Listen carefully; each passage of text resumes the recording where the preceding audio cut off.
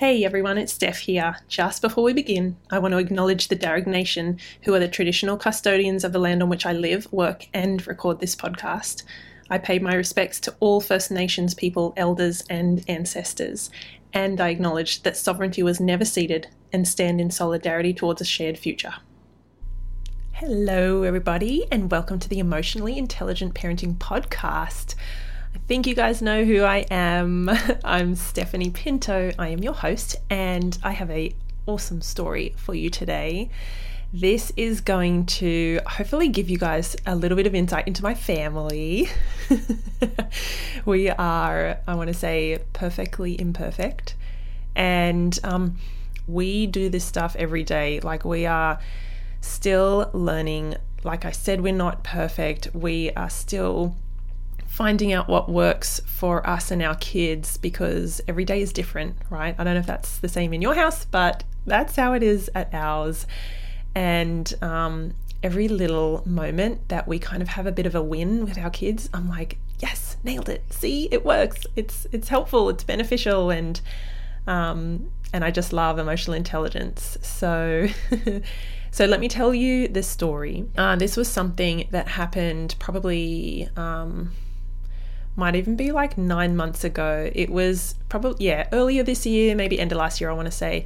And I know that because it was before our beautiful little pooch. She's actually not little, but she passed away earlier this year in May. And she, for context, she is a German Shepherd cross-border collie. I should say was. See, we miss her so much. Her name's Pepper. So this story involves Pepper and our two kids, but mostly our youngest. I'm going to tell you what happened, what went down, and how emotional intelligence basically saved the day.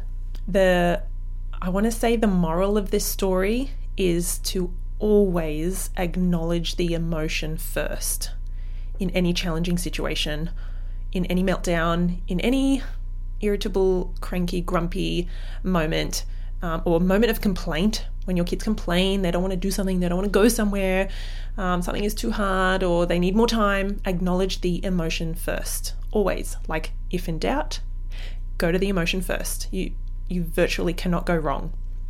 And so let me tell you about this story. So one afternoon we had planned to go to the local park here, and there are actually some basketball courts.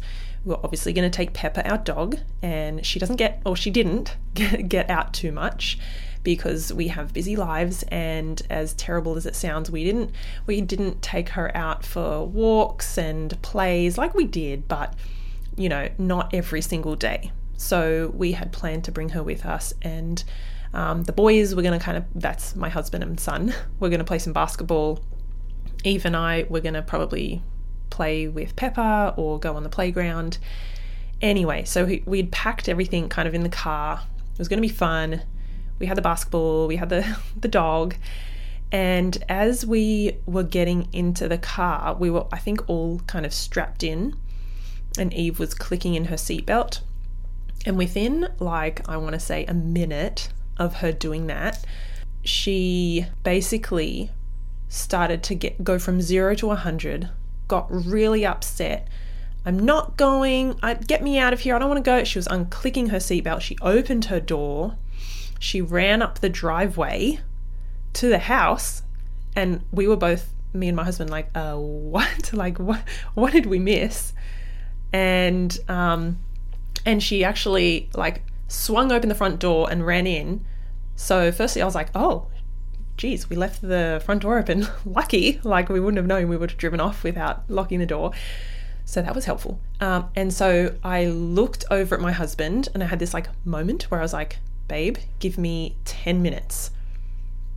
And I'm sure we'll be back. And he was like, okay, cool. Cause he gets it. He knows, I'll try and, I don't want to say work my magic, but I will go and connect with her and work through it. And we will, usually come out the other side together. So I went in, and she was on her bed, face down, and she was like, I don't want to go, I'm not going. You can't make me go, all that usual stuff that our kids say. And I was like, ooh, okay, something has happened. because we were just like clicking our seatbelts in. It was fine. She was excited to go. And so I paused and kind of just like gathered my thoughts for a little bit, because I was like, okay, something's gone on. I don't know yet what it is, but I definitely know that I am not going to yell and to threaten her and to punish her, because don't we know that sends our kids like the other way, backwards, like so not helpful, right? I could have done that. I could have like thought the day's going to be ruined. Don't ruin this for us. We're all in the car. What's your problem? You're being so silly. Like, stop being ridiculous. I could have gone down that route. And sometimes we do as parents, because we're just not, we're not switched on. We're not kind of in that zone. So sometimes we do, as parents, flip our lid and get frustrated and think, oh my God, we've planned this whole day or this afternoon or whatever. Everyone's in the car and the food and the dog. So I get it. It's very easy to go down that route. So has this ever happened to you? Something similar. It doesn't have to be the exact, but I'm sure you've had moments where your plans potentially go out the window because of one of your kids, and it's very triggering. So collected myself, and something I want to just insert here is the point that I want to make around, unfortunately, as parents, particularly, our kids' emotions are very inconvenient. They are so inconvenient. They are like a bother. They are like a little blip in our radar, or sometimes a big giant spike.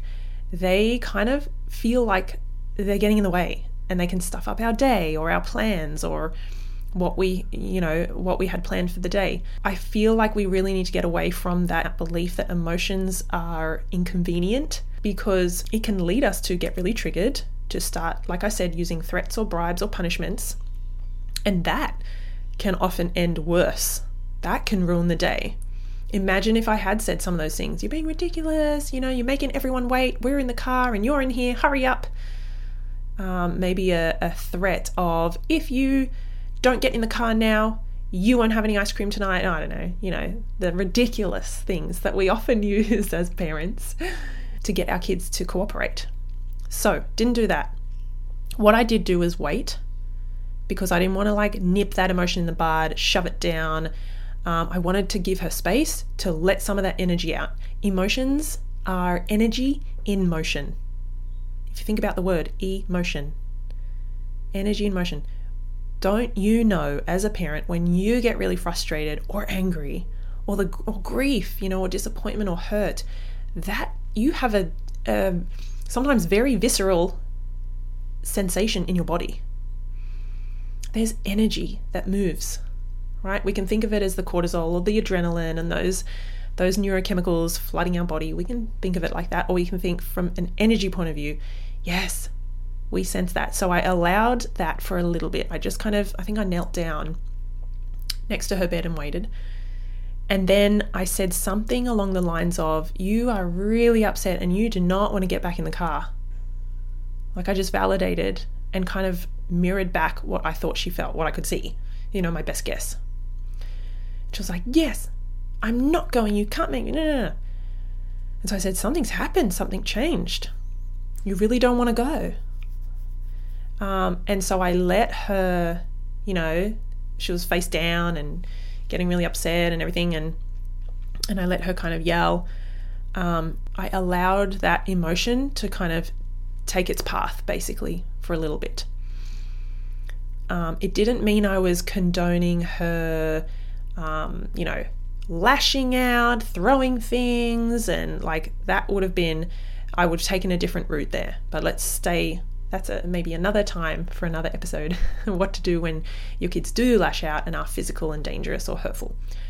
But for now, I simply acknowledged that she was really upset, really didn't want to go, and that something was up. What happened was, eventually she kind of turned over, she calmed down, and she looked still, irritated or agitated, still unhappy. And so I went to her and I think I asked her if she could, if I could sit on the bed or she sit on my lap, something like that. And she did. because I was holding the space for those emotions to come out without dismissing them or downplaying them or minimizing them or gaslighting them or threatening. So I was like essentially saying, I want to hear it, let me know, let it out with me, and we'll solve this together. That's kind of my approach or my mentality. We had a little conversation, and I remember saying, what is it about being in the car, like going to the playground, that you don't like? You know, what's getting in the way from you sitting in the car with your seatbelt on to get going to the playground, because we were going to go. And because I had allowed that emotion to kind of run its course, and I was telling her, I get it. You're not okay with this. Something is up. Because I did that, I think that really diffused the energy and the anger, and it helped her calm. And what we know about the brain and how it works when it's emotionally charged is that when those emotions settle, then the logical, rational, thoughtful, reasoning part of the brain switches back online. I could not have done any of what I'm about to do, or what I was about to do, when she was still upset and dysregulated and distressed. It would have just bounced off her like a trampoline. Like it would not have sunk in, right? If I'd have tried to problem solve and say, or if I'd have tried to bribe her, come on, once we get there, then we'll do this, I'll buy you an ice cream, like that, we would have just been met with a giant no or some more yelling. She answered a couple of those questions, and she said the first thing was, Pepper smells. And I thought, oh yeah, my daughter, I remember she has just that bit more of a sensitive nose than the rest of us.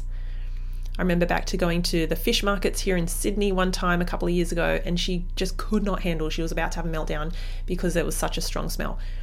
And other things, she'll smell things before we do anyway. So I was like, of course, being in an enclosed space, the dog kind of smells.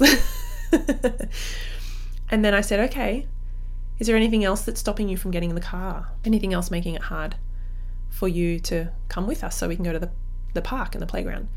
And she said, Pepper always steps on my feet and my legs and scratches me, because we just used to like put her in the back with the kids.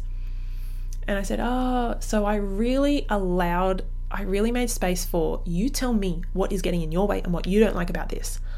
I didn't go with, me and the boys are in the car ready to go, you're ruining all our day. Didn't do that. I was like, you tell me, because I want to know, because then I'm in an extraordinarily better position to solve the problem to get us all on the way to our day. So, long story short, we came up with some ideas, some solutions that kind of ticked her boxes and my boxes. I said, I wonder how we can get to the playground, because I know we'll have fun and you want to play, whilst also making sure Pepper doesn't smell, or you don't smell her, and making sure that she doesn't scratch your legs and hurt you and things like that. So Eve came up with the idea to get her beautiful little fabric frozen, like Elsa and Anna frozen mask that she had from the lockdowns that she still kind of plays with. And she goes, I could put this on and that will block my nose. And I think we ended up putting a tiny dot of like essential oil on it or something. And I was like, great. And I said, you know what? We could also put Pepper in the boot, and I'll make sure that she stays there and, with her lead and stuff. Oh, and we talked about having the windows down. That was right. Having the windows down so we had a bit of fresh air. And I did say, look, we all want to go, and I know you'll have fun at the playground. We've been looking forward to it. And also, Pepper doesn't get out much. So we do get to say to our kids, hey, there are some reasons why we need to or want to go and do that thing. But we also need to listen to our kids, because it's not like a one-way street of listening and respect.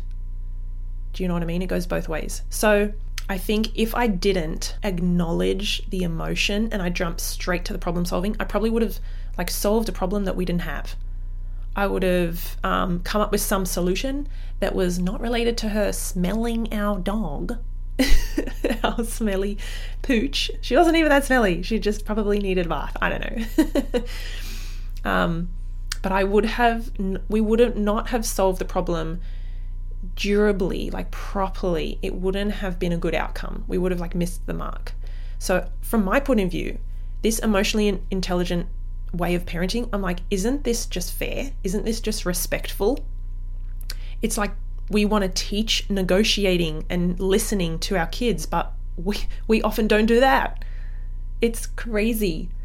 So I always remind myself, the respect goes both ways, the listening goes both ways, the negotiating goes both ways, right? So acknowledging emotions does a few things.